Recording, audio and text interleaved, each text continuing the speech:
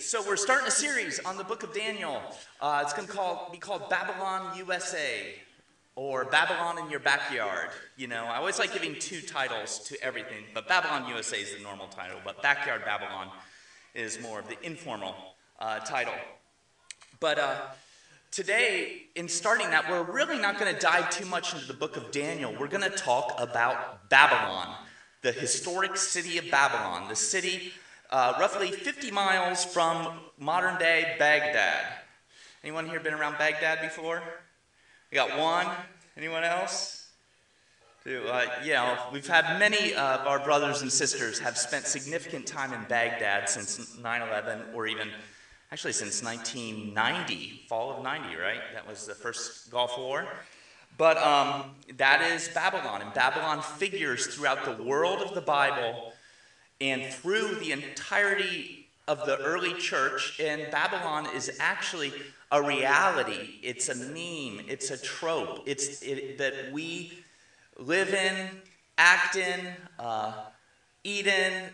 We swim in Babylon right now, metaphorically speaking. We swim in Babylon contextually. We don't talk about Babylon much, but one aspect of following Jesus is acknowledging the water we swim in. If we're, whatever nation you grow up in, wherever your primary place of living, whatever people group you identify with, all of us have this mandate to see where is Babylon in our midst. And there's a temptation for many people to use the idea of Babylon as a way of pointing fingers at others. Pointing fingers and saying, this Hollywood Babylon, this your Babylon, I'm, the city of God, I'm the holy, I'm part of the good guys, you're the bad guys. So we're tempted, and throughout, even in American Christendom, and this goes back long before America was even an idea, is the idea of finger pointing and calling out Babylon instead of acknowledging the Babylon in your midst. So the idea of Daniel, looking at Daniel, is to understand what are the Babylon protocols. What I mean by Babylon protocols is how do we respond? How do we live? What is our operating system if we come to the point of acknowledging Babylon in our midst? So going a little bit of an excursion. Anyone seen the movie War Games? War Games? And I actually talked to Eric Schumacher, and he just watched it last week. I want to give a little spoiler alert, so tune out for the next 60 seconds if you don't want to ruin the movie, but I figure since it came out in, 82, that it should be fair game. But this is before the internet, when you had to dial into specific bulletin boards and using a phone and let your computer take a long time just to get text transmitted back. And I was an early adopter. Actually, when War Games came out, I had an all-you-can-eat CompuServe account.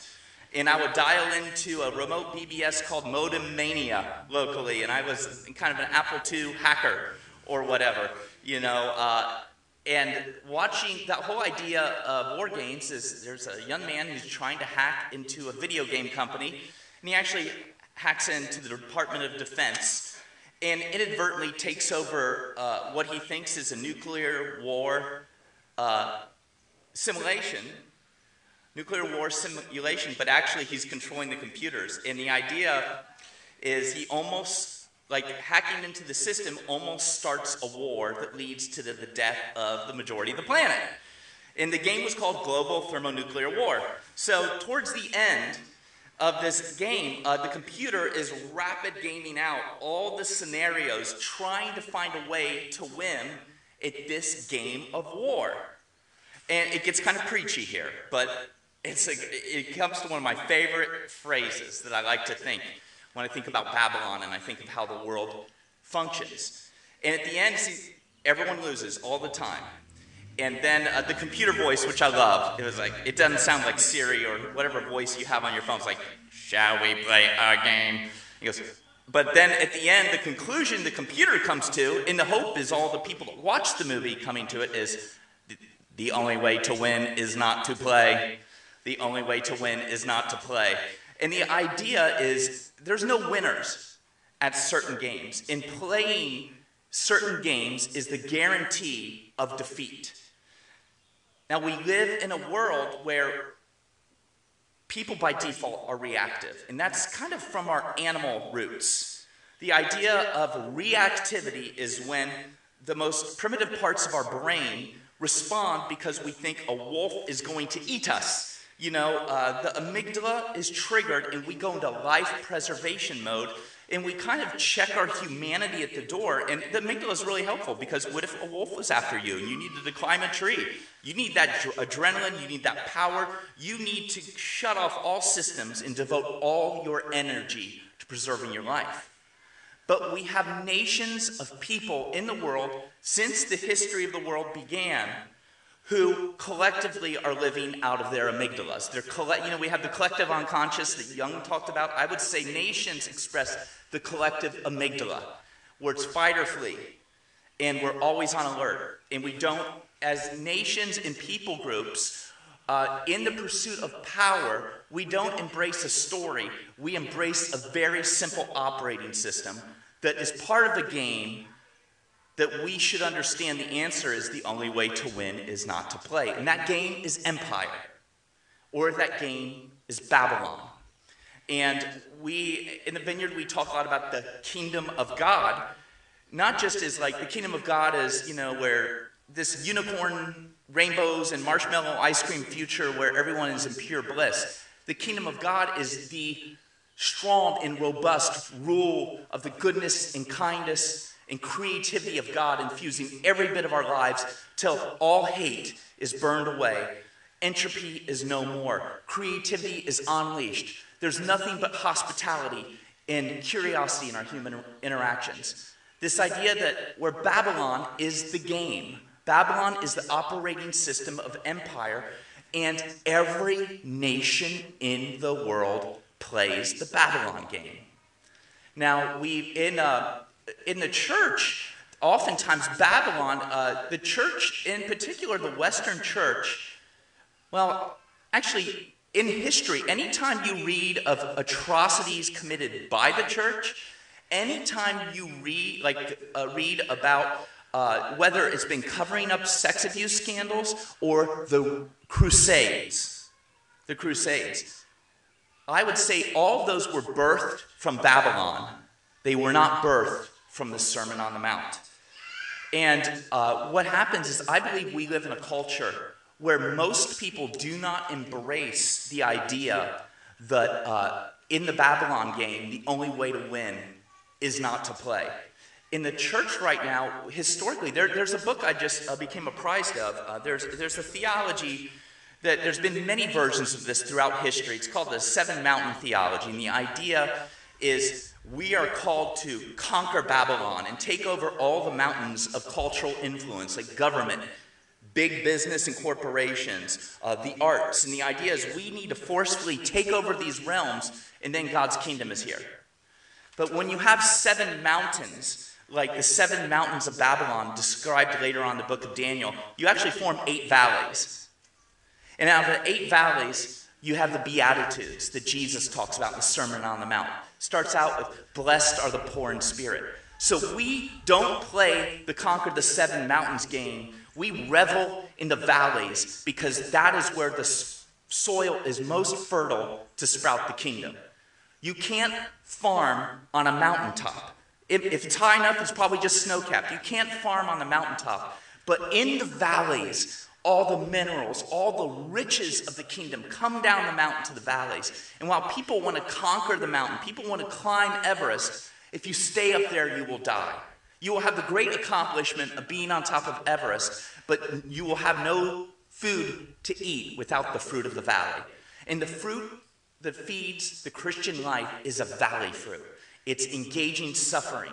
The fruit that feeds the Christian life is identifying with the oppressed or being one of the oppressed. And Jesus said it is so hard for someone of power and privilege and wealth to enter the kingdom of God. It's so hard. It's like a camel going through the eye of the needle. And he said, because there is, if you live on the mountaintop and you revel in the mountaintop while maybe the valley people are bringing food up for you to eat, you don't empathize with the people in the valley. But in that same passage in Matthew where it says the camel, a rich man entering the kingdom of God, means a camel is like a camel going through the eye of the needle. But with God, all things are possible, which means God invites everyone with power and privilege to experience a paranormal experience where even though you were born on the mountaintop, you can experience the kingdom. But it is a paranormal experience. So everyone here who has enjoyed food security, everyone here that has enjoyed housing security, everyone here that has had access to health care, we are mountaintop people. We are camels. And I would say because our nation has kind of been one of the most powerful nations in world history, the majority of the nation is a nation of camels. Even though we have super camels, and we have uber camels, and then we have camels, but we are mostly a nation of camels because even the poorest of the poor often have access to clean water. So if you are here today and you resonate with the story of Jesus, you are living proof of a paranormal experience, paranormal activity in the real. All right, because that's strange. There's ideologies that teach if you are financially prosperous, it must be because you're following God. And my only answer to that is I have this biblical reference to give you, the Bible. Just open up your Bible anywhere and you'll find it's part of a storyline that the power and privilege is not indicative of following Jesus. In fact, the quickest way to power and privilege is to embrace the spirit of Babylon. So talking about our Babylon protocols,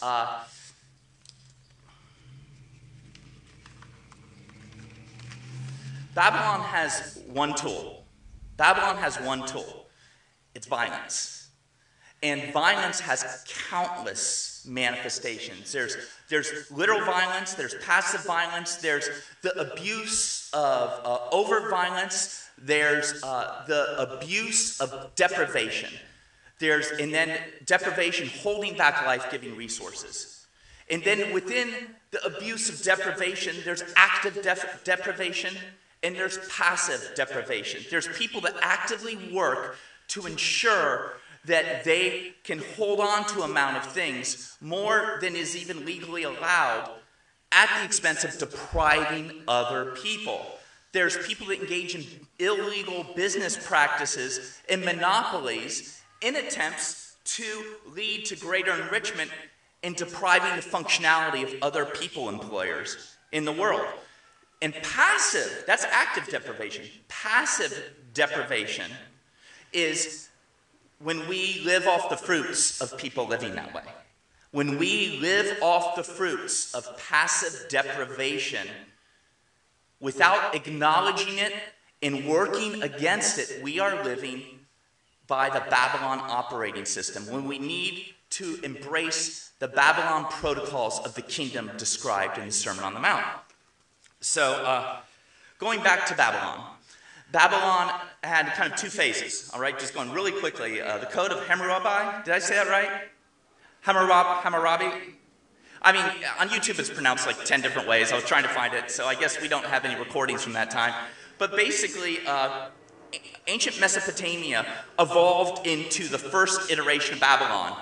And Hammurabi kind of founded it. It prospered, wrote down the first law, came up with the eye for the eye, a tooth for a tooth that really influenced the Torah later on. And then Jesus completely subverted later on with nonviolence, if you read what he says about eye for an eye, tooth for a tooth. But when he died, there was no adequate leader that could preserve Babylon. But Babylon made a comeback. And essentially, the entirety, virtually, well, actually, I'd say the entirety, indirectly or directly, and the majority directly, of the prophets in the Hebrew Scriptures, the Old Testament, address the threat of Babylon because people live according to the rules of Babylon. If you embrace the operating system of Babylon, I'm going to let Babylon destroy you. And what happened is the nation of Israel divided into two kingdoms, and at this point, Israel the 10 tribes kind of self-annihilated to the point they were destroyed and assimilated by the Assyrians. And you have this minority left in Judah, who's the remainder of Israel, and they're brought into captivity of Babylon when Jehoiakim was king. Okay, and this is around, people debate how they date it. Is it 587 BC, 588 BC, or 586 BC? Because it didn't happen all at once, as many wars do. But in 588 BC, Nebuchadnezzar invades Babylon. This is referred to in the very first couple verses. But about 587 BC, historic fact, Nebuchadnezzar invades Jerusalem. And he takes the powerful people and the privileged people. He doesn't just take working class Israelites. The first element of the captivity is he just took all the people that enjoyed power and privilege, of which Daniel and 3 of his friends are representative of the powered and the privileged in Israel. Now, something to note about it is, what did the prophets speak to Israel about before Israel went to exile? And a lot of people try to figure out this arcane Bible code of how, the prophets, Daniel, and Revelation, they try to see how it speaks to the people we perceive as enemies to us right now and how we're the good guys. When really the prophets write to either inspire hope to the oppressed or to identify to the people of God how they are actually being oppressors. And the majority of the prophets is identifying the self-proclaimed people of God as in fact being the oppressors. And in a way, the Babylonian captivity of the people of Israel was giving them the reign that they were already living out. It was giving them the reign that they were all living out. The most common issues, the metaphor for Israel is you are unfaithful. Israel is a whore. You're cheating on God.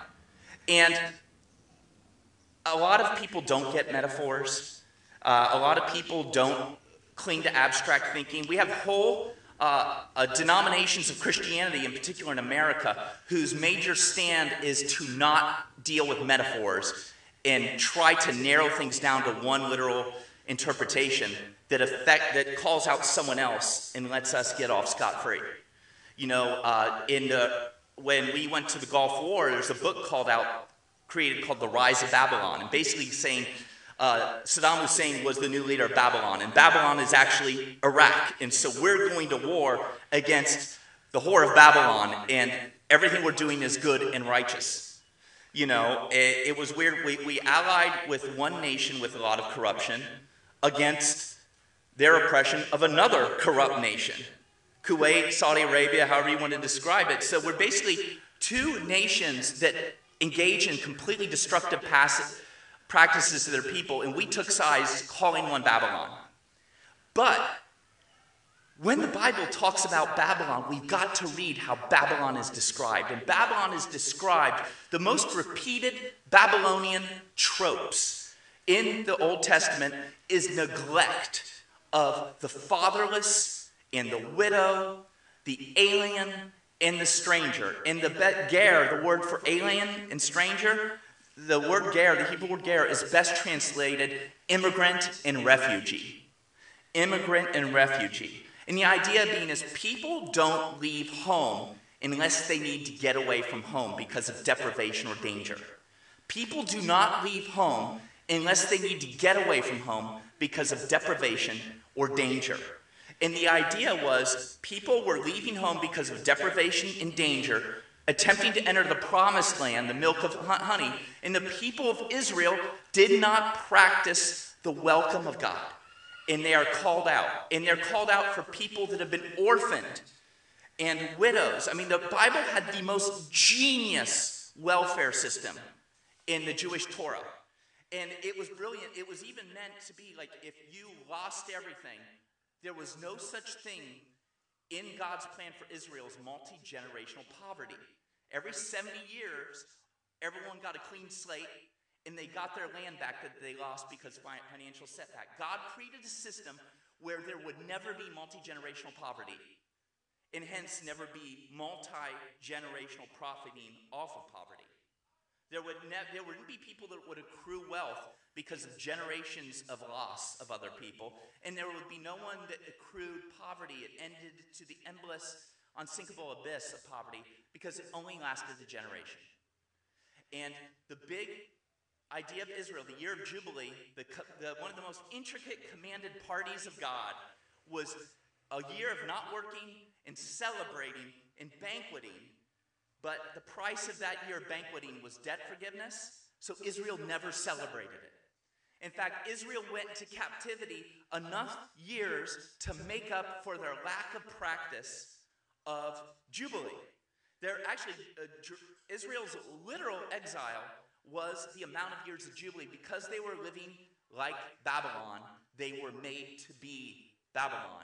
And their rich people and influencers were the first to be taken captive. So Daniel would have been a part of a system, the elite of Israel, that was there and not practicing Jubilee. Now, Daniel's like a hero of mine, by the way. Daniel's a hero of mine. But what we don't hit at is if you read all the prophets and you read the description of Daniel and his peeps, is they were the guys winning at the no Jubilee game to begin with. And they are the first to go into captivity. Let me read the beginning of Daniel here. I'm just going to read verses 1 to 2, and that's all the Daniel you're going to get today. It was the third year of King Jehoiakim's reign in Judah, when King Nebuchadnezzar of Babylon declared war on Jerusalem and besieged the city. The master handed King Jehoiakim of Judah over to him, along with some of the furnishings from the temple of God.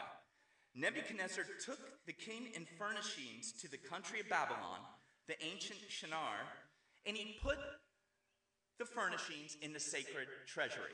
Now the sacred treasury was in the temple. Nebuchadnezzar was known for many things. He claimed to have been the architect of the Hanging Gardens of Babylon. We don't know if most people think he wasn't, but he took credit for it, which that's another part of the Babylon protocols, stealing intellectual property. But the part of Babylon is he took the implements, the painstakingly created symbols of worship of the God of the vulnerable, the symbols of the worship of the God who favors the alien, the stranger, fatherless, and the widow, were taken into a temple. Now, what it does not mention is what temple that was, but from history and archaeological discovery, we know it was a temple devoted to the god Marduk. Now, if you were listening a few Sundays ago, we talked about how hard it is to see God. And we talk about Hagar, who is exiled, interestingly enough, by Abraham. It's a picture of the people of God, Abraham, abusing someone and sending the person into exile. And Hagar has an encounter with the provision of God, and instead of Marduk, who you have to appease or he's going to kill you, Hagar is miraculously provided nourishment and safety for her and her child by the God. And she takes away what Marduk is known for, is the God who sees and may destroy you, and gives it to the God who sees and will feed you. So the glory of Marduk was that he sees you, and she gave that to the glory of the God of Abraham. And it's interesting, the first person in the scriptural narrative who actually gives God a name is Hagar. And she names him after the attribute that was claimed by the ruling God of every other nation in ancient Mesopotamia. So, dealing with that, Nebuchadnezzar built this lavish temple to Marduk and took the symbols of Yahweh worship for the people of Israel and put them into a temple worshiping Marduk, which was actually a reality check, because in the practice Israel that the prophets warned them about, they were actively worshiping Marduk. Or Baal is another kind of, there's a big overlap there with Baal or Baal or whatever and Marduk. They were technically practicing the operating system of Marduk worship while claiming the personhood of God. And the natural fruit of that is you're Babylonians, let's go to Babylon. And to add to that is they practice a kind of foreign policy that we have practiced for years. and has really bit us in the rear end as a nation. And that idea is the enemy of our enemy is our friend. For instance, we spent years in the 80s arming the Taliban with our weapons against Russia because we were having a proxy war with Russia. And what happened is we have countless dead across the board, but countless dead of sons and daughters of America who were killed by American weapons that were furnished to a people based on the enemy of my enemy is my friend. And we literally even had, we have pictures of, I'm trying to remember, first head of Homeland Security. What was his name? Well, anyway, shaking hands with Saddam Hussein. That was Iran, excuse me, in Iraq, but anyway. Well, Iraq was fighting against Iran, and the Taliban was in Afghanistan. I'm mixing up my atrocities here. Please excuse me. That's a little bit of dyslexia. But both Iran versus Iraq and the battles with the Taliban in Afghanistan versus Russia, and then Iraq versus another oppressive nation who gave us good deals on oil. So we've had, in all three cases, the enemy of my enemy is my friend. In one case, in Iran, the leading supplier of arms, initially at least, was us. And this is a global historic protocol, is the enemy of my enemy is my friend. Well, Israel made treaties with one enemy who they thought would protect them from another enemy. And what their treaties, their alliances, and often that would be with the king, like Solomon, married all these women. And I'll just be a little crass here. Like, these marriages of Solomon, a lot of these people he probably never met. I used to think in my little adolescent mind, well, how do you make time for physical intimacy with every person? He must have had a calendar. And then as I get older, I realized, where do you get that kind of energy? But it was really, these were alliances made to seal the deal that you, my enemy, are the enemy of my enemy, so you are my friend. And the fruition of Solomon's betrayal went on king after king after king, to the point where they provoked a more powerful nation to take them over because of their alliances with other nations. So Israel, when God, all these prophecies the prophets made, they say the stars will fall from the sky. They would use this cosmic imagery, and you always want to look at how were the prophecies of the prophets fulfilled, and that helps us how to understand apocalyptic literature, like the book of Revelation. So when the stars fell from the sky, we never had a sun fall into the earth. But we did have all the rulers of Israel and the other nations all have fallen. And the stars in the sky were the rulers of empire. And for Israel, their stars fell from the sky. So this idea that living by the Babylon protocols means you become Babylon. And what I would argue today, that there is no nation in this world that is not Babylon. It's very easy in America to look at, what we've done in our past, and I've taken it upon myself. I believe it's my job to be an expert American. I've tried to be an expert Ohio guy. In fact, I've read about 10 books on Ohio history. One of the most influential for me was Alan Eckhart's Dark River of Blood, when we started violating all our treaties to go over, which led to kind of the genocide of the majority of the native peoples. Not because I think America is uniquely a blood-soaked place. Frankly, there's no square inch of inhabited planet that isn't soaked with the blood of someone else unjustly. You can point to any nation, but in my limited brain pan, I'm just going to know about the Babylon in my backyard. And it's very easy to point out, I'm thinking of the atrocities of China's attempts to wipe out the Uyghur people group, which people need to know about, need to speak against, in the same way we should speak against any Holocaust. But we need to embrace the Holocaust in our backyard. We need to know our history as well. We were taught a history recently. This is like one of the first years that there was a massive national acknowledgement of the Tulsa Massacre.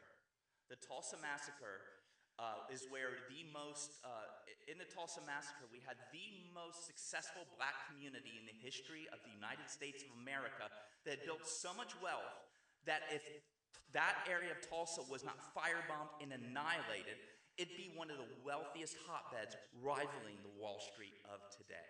We would have two Wall Streets, not one Wall Street. But we literally, the United States military was deployed and dropped firebombs on our ground. And literally, it's been illegal in certain states to include this in the curriculum. Now, I don't hate America. I love America. And listen, there is a massacre in every nation in the world.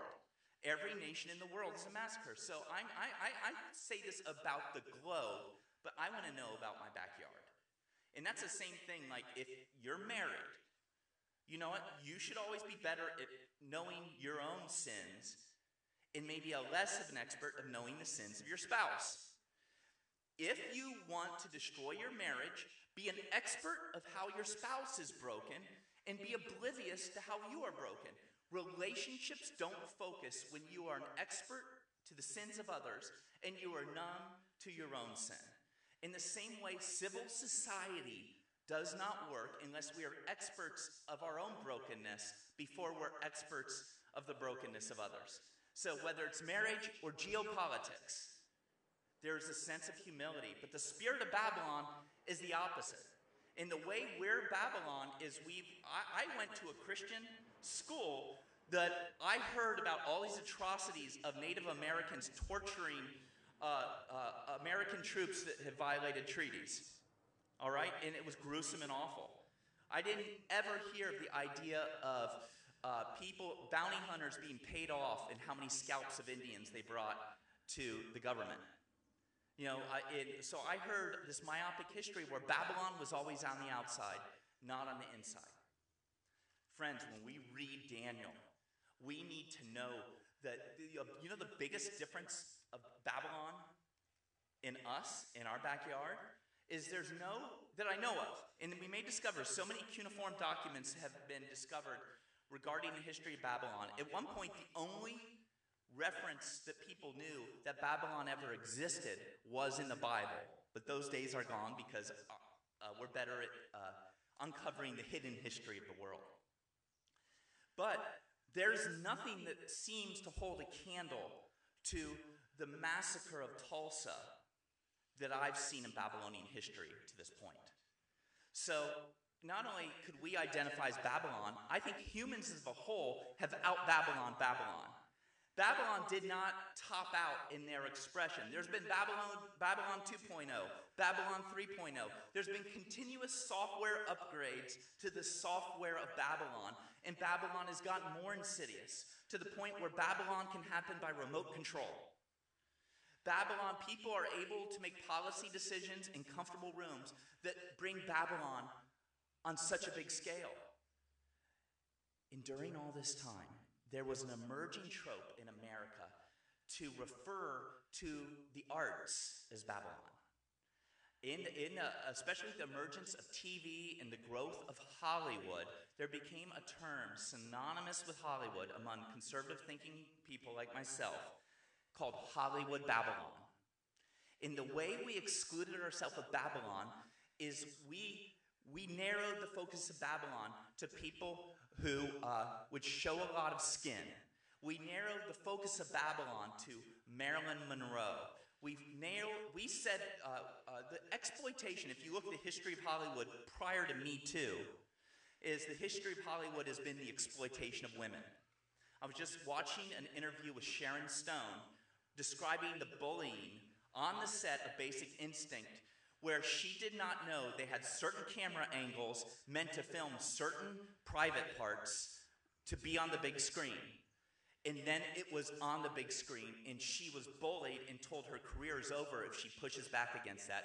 Now there's a new version of Basic Instinct that has no edits, and she's come forward talking again about how she was bullied. But in the past, we would have churches that would point out Sharon Stone and talk about Hollywood Babylon, when really the Babylon was a structure that commoditized and abused and formed Sharon Stone. Sharon Stone was not Hollywood Babylon. The systems of human exploitation were Babylon. And by the way, those systems have existed in the American church. Systems that do not read the cultural context into certain passages of Ephesians and Timothy and ignore all the egalitarian passages to put women in their place have created systems of recalcitrant abuse of women. Just recently, Russell Moore, who was head of the Southern Baptist Church, who resigned, his emails had been leaked calling out systems of abuse that he was trying to dismantle and how he felt harassed and his family this is the head of the church, his family threatened because he was trying to overthrow policies that made people vulnerable to sexual abuse.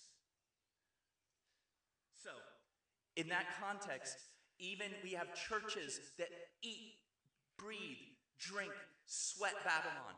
In this tent, I was just talking to one of the most precious people I've ever met, who was soaked this morning, who was soaked in Babylon, who received the most insidious things in the life-destroying storyline where a pastor tried to imprint on their life. They're still here. Miraculous work. So as we read Babylon, not because I hate America, but because I want to love the whole world, I want to talk about what it means to be faithful in Babylon. And what's interesting is as we look at Daniel, you'll notice all the ways the stories teach us to be faithful in Babylon were most perfectly lived out by Jesus. All the ways to be faithful, and it wasn't like the 7 Mountain Mandate says we're going to conquer Babylon. You know what? The faithful never conquered Babylon. The faithful were imprisoned by Babylon, and they subverted Babylon by serving and praying for Babylon, not annihilating and going to war against Babylon. They served in Babylon. We are not to go conquerors because the only way to win in the Babylon game is not to play. And we have whole theologies that say we got to beat Babylon at their own game. And Jesus is like, that is such a boring, pathetic game. And it's only going to bite you in the rear end. Just read the Bible I gave you. It doesn't work. So I want to read a closing verse of Jeremiah. Jeremiah wrote a verse of how to live in Babylon. And in the book of Daniel is like the most clear example of that verse lived out. So I'm going to read this introductory verse in Jeremiah to Babylon. We get the worship folks come up. He says, in Babylon here, guys, make yourselves at home there. Work for the country's welfare. Work for the country's welfare. What's it look like to be concerned of everyone's welfare, including the people you perceive as the enemy? Work for the welfare of your enemies is another way we could do this. Pray for Babylon's well-being. If things go well for Babylon, things will go well for you. When we are influencers of justice, kindness, feeding, welcome, refuge, and hospitality, when we express that and we can influence a nation towards that kind of kindness by service, not by battle, we can live like Jesus did. And we are all, as a church, in Babylon. Wherever your Babylon is, you're in Babylon. Until Christ returns, we can be the faithful people of Babylon. And the way Jesus demonstrated, can we stand, guys? The ultimate expression of Jesus saying the only way to win is not to play. He took the Passover feast. All right? And he did not rehearse the spirit of death that took the firstborn of Egypt. He rehearsed the last meal they had and said, I'm the firstborn son that's going to die. He rehearsed the meal, the Passover meal, instead of the enemies of Israel dying. He remixed Passover to say, we're celebrating that I'm going to die on behalf of my enemies. And he took the cup and said, took the bread and said, this is my body broken for you. He took the cup and said, this cup is the new covenant. Read, the new anti-Babylon, anti-Rome, anti-whatever empire you want to put in its place system. In the cup, in the bread, the self-sacrifice of Christ is the suffering operating system that we are empowered. And you know what? If we get to be that people, it will go well from us. Have you ever seen a happy oppressor? Have you ever seen any of the people who we identify as enemies of humanity on the news? Do they ever look truly joyful, truly happy? I'll tell you what, the oppressors are living in a hell of their own making, and hell is locked from the inside. But we're going to take the bread and the cup and pledge our allegiance to not play the game. Amen? I pledge allegiance to Jesus Christ, my one and only King. I will serve my nation, although it is Babylon, showing kindness to my enemies and eschewing violence of every kind. As I share in this communion meal, I ask you, Holy Spirit, to help me provide banqueting places for all who suffer. Make me a meal provider for the fatherless and the widow and the alien and the stranger. That doesn't have a ring to it, does it? Make me a meal preparer for my enemy. In the name of the Father, Son, and Holy Spirit. Bottoms up. So as we begin to worship, we have people here to pray for you. And listen, a lot of you have been dealt blows of Babylon. A great deal of you, for some reason, this church seems to be like the pool filter that gathers all the people who've been chewed up and destroyed by other churches. You know, and people are giving Jesus maybe one last chance. They're willing to let people get back to the actual Jesus and not the Babylonian parody of Jesus. If you have been injured either at Central Vineyard or another church, if you have been on the receiving end of Babylon, we want to pray for you. And if you've been a participant in the operating system of Babylon, we want to pray for you. There's power in confessing the condition of your inner self to another person and having them physically demonstrate you mercy by praying for you. Lord bless you.